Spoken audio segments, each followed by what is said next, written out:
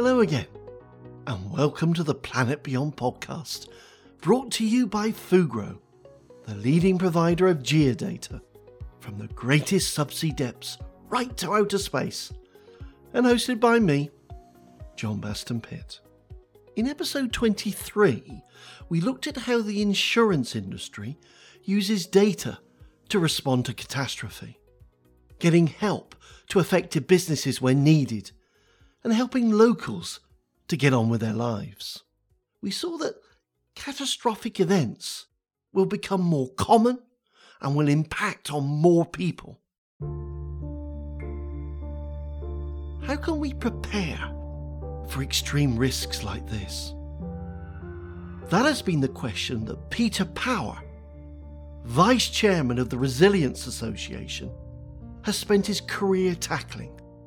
He has helped the UK, Canadian and Australian governments develop strategies for resilience, and was a member of the Institute of Public Policy Research's National Security Commission, which produced the report Shared Responsibilities, a National Security Strategy for the UK.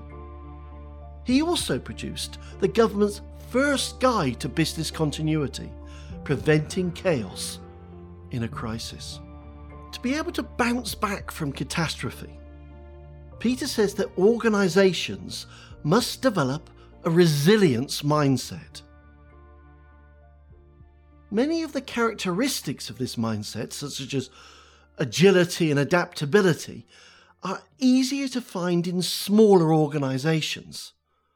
In this episode, we'll learn more about this mindset and how larger private businesses and the public sector might adopt it.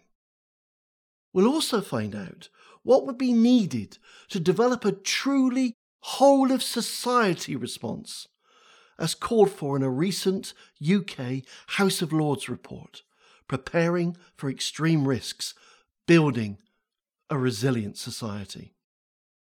Peter, thanks for joining us. Now, could you tell us a little bit about yourself first? If I'm asked to describe myself, I'd like to think of myself really as an innovator, problem solver, and motivator. The key for me is to recognize solutions and share the problem solving. And this involves very much setting attainable targets for success. But the underlying point here is sharing both problem solving and the benefits to doing that.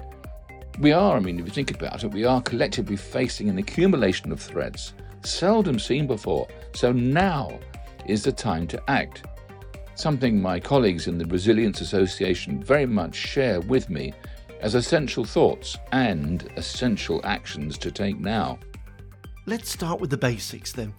How do we prepare for this world of new threats? What is resilience and how does it differ from business continuity? Let's just take three things that make resilience such a fundamental, such an important issue in the 21st century. Now, the first thing goes back to your question, and it started this, which was talking about extreme risks. Well, so many risks have, quite frankly, ceased to become extreme.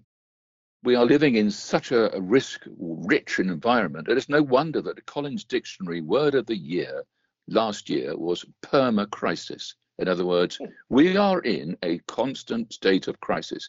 We are no longer in that mythical age where something happened once in 100 years or once in 1,000 years.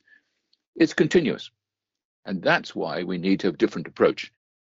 Resilience really is a state of mind. Organizational resilience is an outcome, a sort of state of being achieved by an organization, rather than a strict discipline or a function or a process, which business continuity tends to be. In other words, resilience is a whole of state and is thinking flexibly. It doesn't lend itself to rigid plans. It's much more aligned to crisis management, which is a standard I was very much involved in drafting with others a few years ago, where it was much more strategic level, whereas business continuity tends to be operational. Resilience, another key point, is not resistance. Resilience is about anticipating, agility, and adaptability. it is conceptual as well as definable. And quite frankly, in the 21st century, it's vital. We didn't foresee some of the major problems we now have just a few years ago. And a third point, resilience spans entire organizations. It is very much where the whole is greater than the sum of its parts. And that's why we can't just say, well, it sits in so-and-so box. Crises simply don't fit into neat boxes these days. They quickly spill over to matters of perception, reputation, and image. And that's what I mean about being the whole of the organization. So, can we dive a little bit deeper and share with us how you then see the connection between resilience and business continuity? So those differences start to give an answer to, is it business continuity? Some colleagues of mine who I admire greatly say that the beating heart of resilience is business continuity, unquote. Now, if that was strictly true, and you were to draw an illustration of resilience, you put a great big circle in the middle, stick in the middle of that circle business continuity, and everything else flows from it. Exactly the same as doing an illustration of business continuity. The better ones are showing what are all the components which are ill-defined sometimes, more conceptual, as I mentioned a moment ago, and how did they fit in? So risk management, communications, HR, a whole load of things, some of the whole being greater than that of its parts, what I mentioned just now. So I'm afraid I'm not one of those who thinks that the beating heart of resilience is business continuity, good though business continuity is, for the reason I've just given. If you put it into a diagram, it will be the same as business continuity. Resilience is not the same as business continuity. It is not about resistance. It's very much about thriving in uncertainty. Easier done in some sectors than others, I can tell you now. When you talk like that, would you describe yourself as an outlier in this way of thinking? Or are the masses with you on this? I've considered myself over the years to be more of a maverick than a traditionalist. Some of the things I was very much involved in, like the gold, silver, and bronze command structure, which is used across many countries, very much involved in that as long ago as the mid-80s, which does sound a long time ago. But that in its time, that was quite revolutionary. We threw away ranks and replaced them with roles. And if you or I, in the rank hidebound hierarchy, just be told that all that we've strived to do over the last decade is being replaced by the role that's applicable during this crisis, we wouldn't be happy. This is interesting. For me, many people seem very comfortable when they have a business continuity plan or a resilience plan, whatever label we're going to stick on the front of the cover, and they've done their job. But you don't see it that way, do you? No, once you get it defined as a plan, well, let's say business continuity. Business continuity management is the right way to express business continuity. One product of business continuity management is the business continuity plan. And it's probably the most important thing that streams out of it. You have to do things like business impact analysis and a whole range of other things. It's a thing you turn to in a crisis because it saves you an awful lot of time because you've already done your research. It tells you which are the critical features, what are the important things that you can let go for a couple of days, what are critical to keep going in minutes. And some you might even drop out altogether while you double hat people to help the most important operations. But resilience doesn't lend itself to a strict plan. One reason, because it can become the great tome to beat you over the head with if you're seen not to succeed. We want to see this as something which is all-embracing, the whole of society, and it is, and its issue and its guidance. But a key part of it, when we look at the definitions that we might talk about, foresight, insight, hindsight, and oversight, the hindsight bit is learning from this experience. Right. And that's pretty different. So we're not looking at the blame game at all, but we do want people to be honest, to learn, to adapt, thrive, carry on, because the next crisis is probably coming down the line, but we haven't seen it yet. Do people learn their lessons? Some do, some don't. When careers are at stake, reputation is at stake, it's a difficult one, but it's a critical component of this. If you don't learn the lessons, and that includes near misses, it includes what happened to rival organizations. It includes something that might have a dotted line to you. That's why what they call horizon scanning is critical. you describe 4 key areas: foresight, insight, hindsight, and oversight. Maybe you could just take us in a little bit more depth through these concepts. Yeah, happily. There's a British Standard on all this. Those of you who suffer from insomnia, we might like to read British Standard 6500. It's quite a good one. It covers an awful lot, and there's also an international standard as well. Foresight, it's searching for the possible opportunities as well as the threats. And again, the difference between business continuity and resilience, because this standard stresses thriving in uncertainty. It stresses looking for opportunities.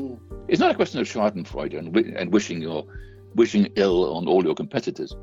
But this is also lends itself to a problem, because looking for opportunities to thrive doesn't come very easily in the public sector, but it does come very easily in the private sector. The words you're using, though, are they real? Does it actually come easy in the private sector? Or is it just a little bit more acceptable, more part of the way of working? It is both easy and part of the way of working. If you're risk negative in the private sector, I don't think you're going to be in business very long. Right. Yeah. I ran my own company for 25 years, and we had to look at opportunities in a world of sometimes uncertainties. And you have to predicate what you're doing quite often on a basis of data which you wish you had but didn't, or it's unreliable, or it doesn't even exist. But you can't wait for the perfect amount of data before you make a decision. Absolutely. That's the key point. Whereas in other sectors, certainly in the public sector, nobody really wants to come up with decisions until they've got a thorough analysis of the data. And as I said just now, in a lot of catastrophes, crises, risks, threats, that data is elusive. It might be vague, it might be misleading, it might not even exist. Yet, decisions have to be taken. Just sticking with the foresight for a second, is there any currency in the thinking that people who are less comfortable investigating that horizon space that you describe naturally go into the public sector? People who are a little bit more adventurous, more comfortable with risk, would find themselves, well, generally, I know I'm generalising here, into the private sector? Or do people just find themselves where they are as a result of other drivers? Probably the latter. I don't think we've got people queuing up to go through a door that says, I don't like risks, therefore I work in the private sector. Or go through a door that says, yeah, we love risks, come this way. It is just bound up in a much more philosophical way of how those areas work. Right. But there is some excellent work. There's an orange book, as they call it, of risk management in the public sector. It is the biggest book I've ever seen, actually, in terms of risk. But it is generally risk negative. Avoid the risk. They talk about 3 lines of defense against risk and so on and so on. But we don't want our people in the public sector to be a little bit too quick on making decisions on information which might be elusive. Actually, we don't. But we do want them to make decisions that are timely, that are relevant, and above all, are attainable. Because when we run exercises on these sort of areas, people might get top marks for making a decision in 5 minutes. Is it attainable? No, well, no marks at all in that case. It's quite a complex one, this, but our whole attitude to risks, I think, has to be revised. And I think quite a bit. I mean, not long ago, this year, the Institute of External Auditors said, and I quote, rethinking resilience is a key theme that underlies a diverse set of risks facing all organizations in 2023. And I think coming from a bunch of external auditors, we must rethink resilience. I think they're right. I really do. But the more we talk about it and the less we have it so rigidly defined, it either is or isn't, is probably not a good idea. I quite like the idea of having a conversation like this in a year's time, actually. Because things may change. So that's my whole point right at the beginning by saying it's a state of mind. It's rather powerful when you describe it that way, but it's also, in a sense, a little bit more vague. Human beings rather like to write it down in a formulaic way, don't they? And they feel comfortable that that's it, dealt with. But your solution here, this is about a mindset. It is a constant issue. It requires constant pressure, constant thinking, and, well, constant rethinking. Yeah, yes, by and large, but I think people have to understand in this peculiar world we now live in, you're going to have to make decisions on a raft of uncertainty. Some of the bedrock, some of the stability, some of the waymarks we rely on are increasingly becoming vague, wobbly, or don't even exist. So when we look at the other three, apart from foresight, the insight, hindsight, and oversight, the insight is generating that situational awareness. And situational awareness is exactly what it just says. Being aware of what's happening, not just saying, oh, God, this isn't going to happen, or I'm going to retire in a couple of weeks and get my fat pension. I just hope it doesn't happen while I'm in the top chair. Situational awareness is very broad. It is like looking at a radar screen. And as it goes round and round and round, lots of little blips on it for various risks and threats and so on. But where we see what would otherwise be an inconsequential risk, but lined up with probably a dozen others, it then becomes a big risk. In other words, it's the ingredients of the risk are not just one glitch. In the just-in-time way that we run our organizations now, it is accumulation of risks which on their own might not be significant. But horizon scanning and situational awareness should point to saying, hey, we got a couple of things here, not least of which could really screw our supply chain. There are so many issues there. But the hindsight, we already talked about learning from experience. And I think the last one is very relevant. It's about oversight. It's about building a framework of governance and accountability. And a lot of this does fall under ESG, and certainly the G of governance in that. So I see this very much as a board responsibility. And yet again, that distinguishes it from business continuity, which is often seen as an operational matter, but this isn't. This is much broader. Is our education system and training enlightening our leaders of tomorrow to embrace this approach, or not? Or indeed, are they already there? I think with too many people, they're more indulged in coming up with mechanisms for the avoidance of responsibility. And that's something we have to shy away from.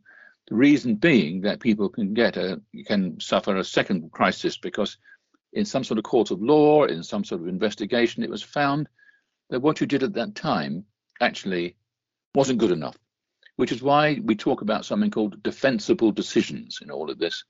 You have to be able to, because there's so many cases of individuals being prosecuted and having to pay huge fines because in the stillness of a courtroom years later, when the air isn't full of fog and uncertainty, clever barristers have got you over a barrel because it didn't look like it did the right thing. So that's why when this strays into crisis management now, of course, the accountability and the governance, simple things like recording everything that happened. And you can ultimately say, would anybody in this jury act any differently had they known only what we knew on that date in 2023? That can be your get out of jail free card.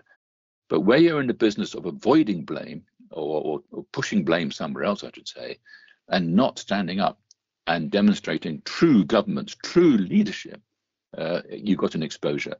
So words like defensible decision making, we never even talked about last year, as far as I remember, or we use different language. Now it's emerging as a really top issue. Do those concepts, resilience, situational awareness, and defensible decision making, make good bedfellows? Or is there a tension there? Can that set of concepts work together? It should do if the right level of leadership and management, certainly leadership, is expressed from the top. It's worth taking a little leaf out the military doctrine where our army, our military as a whole, will push down decision-making to the lowest possible level. In Russia, no chance. Decision-making is at the top. Nobody wants to tell the person at the top anything other than good news. And we can see that happening in Europe now. Whereas if we have the openness, the constructiveness, sharing, the quote, whole of society approach, it's much more healthy. But I like the idea that you could have something's defined as this, but no plans work once you have contact with the enemy. And so if somebody a bit lower down the chain says, hey, there's a better way of doing this, there's a quicker way of doing this, that person should be thanked. And if ultimately it turns out that wasn't the best idea, they should not be castigated. We should have a risk-positive approach. Is this what you mean by adaptive capacity? Yes, it is. Yes. It is that inherent capacity, that adaptive capacity, that capacity to quickly adapt to emerging situations that would otherwise destabilize organizations or send them spinning out of space, never to recover. So that capacity to adapt has to be quick. We talk about quick time and slow time sometimes. A slow time situation is where you have time to make decisions and you know how you might work, but the clock isn't ticking quite so much. A quick time decision, self-evidently, eponymously, is where decisions have to be made in minutes rather than days. Now, know your team in advance and you can do it. Don't know your team in advance, you'd struggle. Do you have any good examples here that you're allowed to share?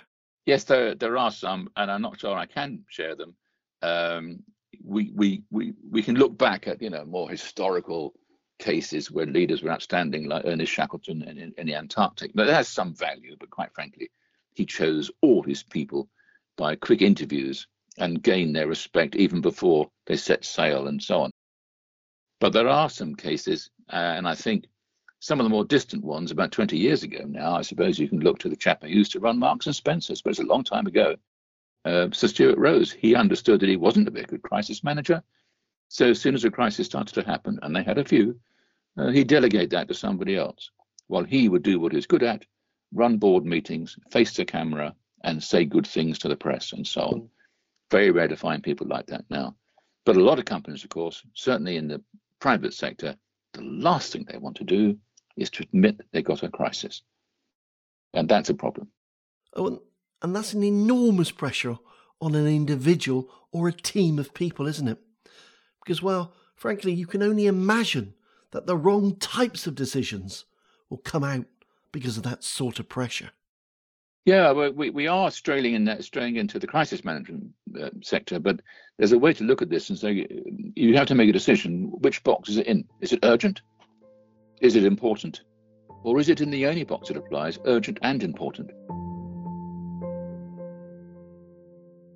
So you could have something urgent, but actually it isn't important. You happen to run out of tea bags or whatever it might be. Or it could be important that the managing director or the chairman is coming down, but not until in 3 days' time or something. But when it's urgent and important, and I've run real-time dramas, certainly on 7/7 when we had the bombings in London, we had an exercise running then, and suddenly it became a real one because the bombs had gone off, and we had people there ready to think that way because there was an exercise. And so they hadn't got other things to think about other than their own families and so on. And sometimes when you have a crisis where a series of terrorist bombs have gone off, you do think very much with your heart more than your head. And if you have a plan that's written by someone who doesn't understand human foibles, then it's written to protect the author rather than to inform the reader. And believe me, that actually happens. You get some plans, for example, in scenarios, rather severe ones, like I say, when a bomb's gone off, tell people to do this, tell them that, guide them here. Well, that tells me at once that person has got no idea about this, because when bombs go off, people get covered in dust and they're almost always deaf because the blast has deafened them. And yet here we have a plan, you might see, that tells people, and it just assumes they're perfectly healthy as they were, unless they are injured. I'm rather interested in a statement or two that you made earlier about how smaller organisations can be more resilient. It makes me wonder what the future is like for the larger organisations. It sounds like it could be bad for them. I think there are strengths and weaknesses both ways, John. I think a large organisation has the capacity to absorb more shocks and still remain buoyant. They have mechanisms to reassure their shareholders and so on and so on.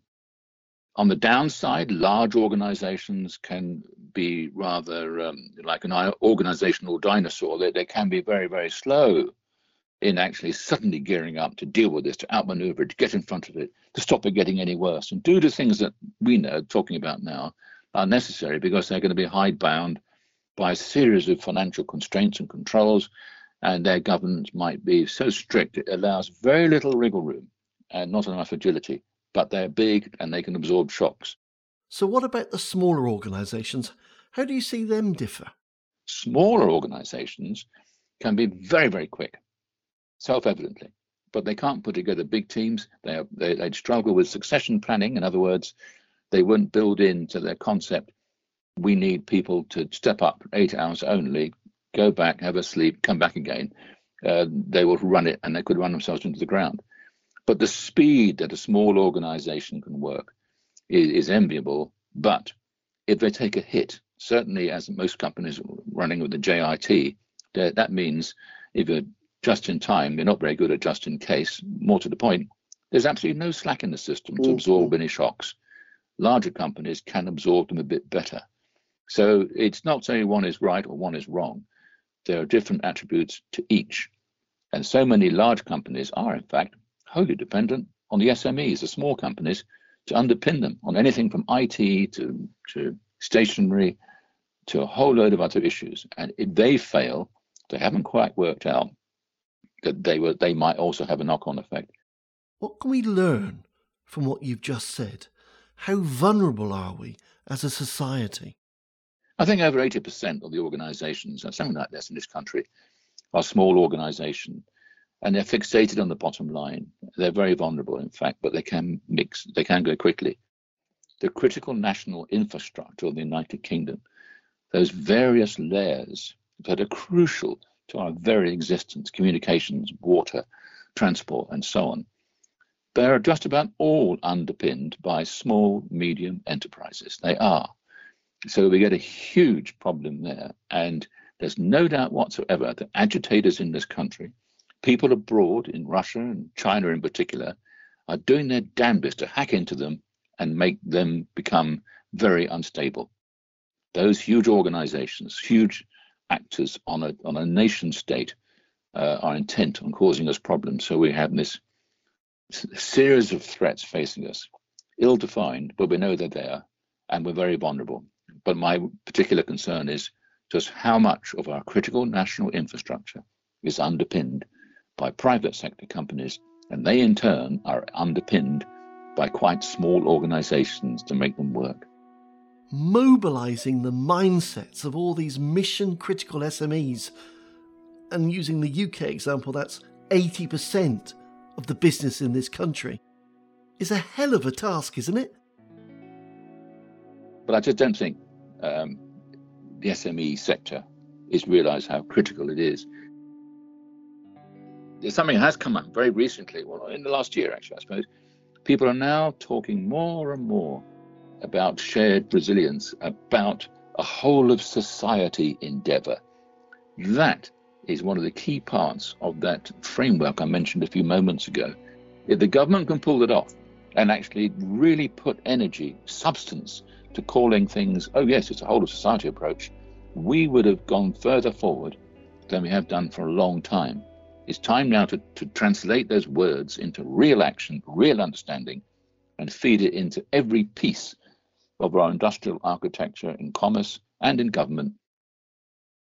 There have been many attempts around the world over the ages to mobilise entire nations around these sorts of big, hairy goals, if you like. Most, well, it seems to me, generally fail. But surely this is an area, a bit like war, where people can have a common purpose. Yeah, I agree, John. I do agree. My parents' generation, some people grandparents, even great-great-grandparents, you had a definable enemy, a very definable, in a horrific way. But now we're facing more pernicious crisis, as well as what the Collins Dictionary referred to as perma-crisis. And people often say, look, well, what are the problems? Let's put them in. Is it a cyber attack? Is it pollution? For me, it's much more conceptual. I think the problems we're facing as to why we're not always getting our act together is a sense of apathy. A sort of corporate complexity can get in the way of things. Being unable to operate where uncertainty prevails, gaps in leadership, insufficient horizon scanning, So I see it that way. I see these much more as a sort of HR issue rather than an inanimate thing, because things we can touch and feel and pay for haven't worked. To me, the problems I've seen over the years are a sense of denial that this can't get any worse, it can't be happening. Not understanding you live in a world of unness. What you're facing now is unbelievable. It's unprepared for it. It's unnecessary. It's all the uns have come crashing in on these things. So once you now put it into a much more human area, rather than just this belongs to a series of inanimate processes. For example, a business continuity plan generated entirely by a piece of clever software will just see human foibles as getting in the way, rather than saying, no, you've got to build these in. This is how people really work. I think some of these things don't always get picked up. But of course, human beings have to stay part of the equation for that to be relevant. Now, you often make a distinction between the private sector and the public sector. And I think, if I picked you up correctly, I think you've said that the public sector struggles with resilience. Can you expand on that? Yeah, I wouldn't say so much as struggling. I think it's a different perspective, because in the private sector, it was rather humorously put to me, it's entirely driven by fear and greed. Fear that your competitors are going to screw you and get in front and you've lost it, and greed because you certainly have to make a profit, because if you don't, you're sunk. That doesn't really apply to the public sector, so they can afford to have a different sort of series of waymarks. We don't want our civil servants, our ministers, to actually be reckless, to take decisions which don't stand up to later scrutiny. And the parliamentary process doesn't really encourage people to take positive risks, because they're going to be castigated by the opposition. We do want our civil servants to be thorough, but most civil servants, in fact all civil servants, would rather be thorough and accurate rather than risk being quick and timely, but not always being accurate. That's a big issue for me between the two. Relying on accurate data to make a firm decision, run it past lots of people, make sure all the I's are dotted and the T's and everything else, and eventually you come up with a decision. Probably too late. Whereas the fast-moving private sector, by comparison, is capable of moving at a slightly different speed, but I don't want to be seen as gratuitously critical of the public sector, because I actually do believe we have the finest civil servants in the world. But speed and agility isn't necessarily the hallmark of their decision-making processes. You've mentioned some of the policy work that you've done in the UK and around the world. Can I also ask you to expand on any of that and give us a deeper insight into some of the pioneering work that's going on at the moment? Well, I don't want to talk about precise cases, but I think we can generalise it. The Government Resilience Framework, which is a public available document, and it was published just before Christmas. There they talk about something about, and I quote, developing shared understanding of the civil contingencies risks. It tells me they've lost something there. Civil contingencies risks is a public sector perspective on risks, civil contingencies. And all governments are duty bound to make sure as best they can that the population is protected from civil contingency risks. But I'm not talking about that. I'm talking about, say, the British Standard I mentioned, 65000, which talks about thriving in uncertainty. It talks about taking opportunities, not just contingency risks, which has a sort of feeling of going into the air raid shelter. It's an entirely different language, isn't it? For me, one resonates, one doesn't. Yes, it does, okay, but that's one of those sort of issues. But the other thing that pops up, and one of the reasons I and my colleagues have been helping some other governments, is because they really do want to learn as best they can from the public sector. It isn't just reusing phrases like risk appetite, which doesn't really mean a great deal to the public sector, but it means an awful lot to the private sector. They are talking about partnerships now, the government, partnerships between sectors and experts be brought into the government to deliver and inform the vital work of resilience. Now, I'm quoting from this particular document of talking about the resilience framework. They want to now draw on external expertise. But sometimes you have to overcome that problem, that if we are customer-facing, driven by the need for profit, you do not want to declare how your last crisis went, or even if you had a crisis. But if they're given a sense of surety that that won't be quoted, the government can actually produce an environment where private sector organisations can speak relatively openly, because I think we can trust our civil servants to keep secrets. So there's a talk now of a new resilience academy. We've never had this. It all comes under Oliver Dowden, MP, the Chancellor of the Duchy of Lancaster. But to put into this brave new world of resilience, a new resilience academy, quote, built out of emergency planning colleges, skills and trainings and so on. He is saying, and I love this bit, that a reinvigorated national exercise program will test preparedness throughout the whole resilience system. That's a hell of a tall order. But the framework published not long ago doesn't say how it's going to happen. But time is short, isn't it? People have to start talking about how now, don't they? We don't have an unlimited amount of time to really get onto this path. No, we're back to the perma crisis.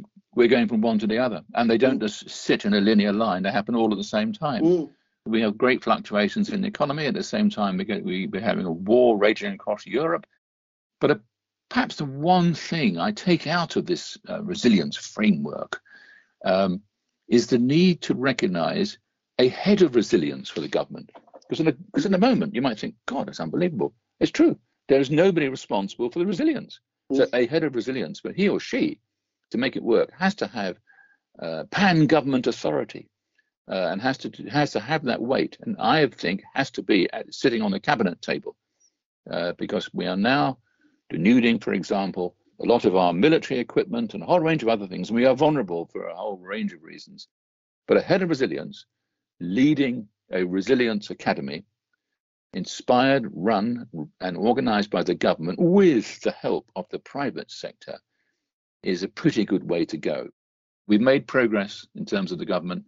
We're making progress, I think, in the realisation of organisations that generate wealth and underpin our critical national infrastructure, but we've got some way to go. We have a habit, I think, of always following the drama rather than getting ahead of it and outmanoeuvring it. Are there any other trailblazing groups around the world that we could follow in this regard? Australia, they have published a great report. They can move fairly quickly, despite being geographically huge. They don't have a vast amount of people compared to this country, for example, but they published some very good documents recently. Europe, it's a bit different. America is very, very different. But I have been interested in what the Australians are doing. When I was over there twice speaking with them, I was always impressed with the speed that they can move. But their threat's a little bit different, huge fires, dramatic changes in weather, and so on. But the more we look at it as, and I come back to it, that shared responsibility, then I think we're going to make better progress. We can have a conversation, perhaps even in a year's time. We might even have a head of resilience by then. Who knows? Let's hope so. Thanks, Peter. We've learnt a lot today. I suspect this will be a podcast many listen to a few times as they pick out your points for reflection and action. As we saw also in our last episode 23 on the insurance sector's response to risk, we really are living in a state of perma-crisis. The 4 lines of sight Peter describes, foresight, insight, oversight, and hindsight, can help us predict and understand this state. They help us make decisions in a crisis and to learn from it afterwards. Situational awareness or horizon scanning can keep us alert to small risks as they come together and become crises. We've got to build that depth of insight, that constant readiness. And when we have a clear view of the data available to us, we can make defensible decisions. Now, that doesn't mean those decisions will always be right. Sometimes We just have to act on the best information we have available to us at the time. But with good situational awareness, informed by those tools of foresight, insight, oversight and hindsight, we can make those decisions as we have to and should not face criticism if we get it wrong. That all leads to the sort of agility that Peter has shown to be so important. But there's one really big takeaway I want to highlight here. What Peter is explaining is absolutely vital when the biggest catastrophes happen. But listen to him carefully. He's not just talking about disaster. He's telling us something about how we do business, how politicians and civil servants perform their duties day in and day out. Yes, smaller organisations may be more agile and larger organisations more deeply resourced. Yes, we want our political leaders to be less risk-taking, more careful in their analysis perhaps than are our entrepreneurs. But all of them can use a resilience mindset, not just to bounce back from disaster, but to shape their decision-making using the tools and resources they have available to them. As I always say, be safe, be remarkable, be the difference.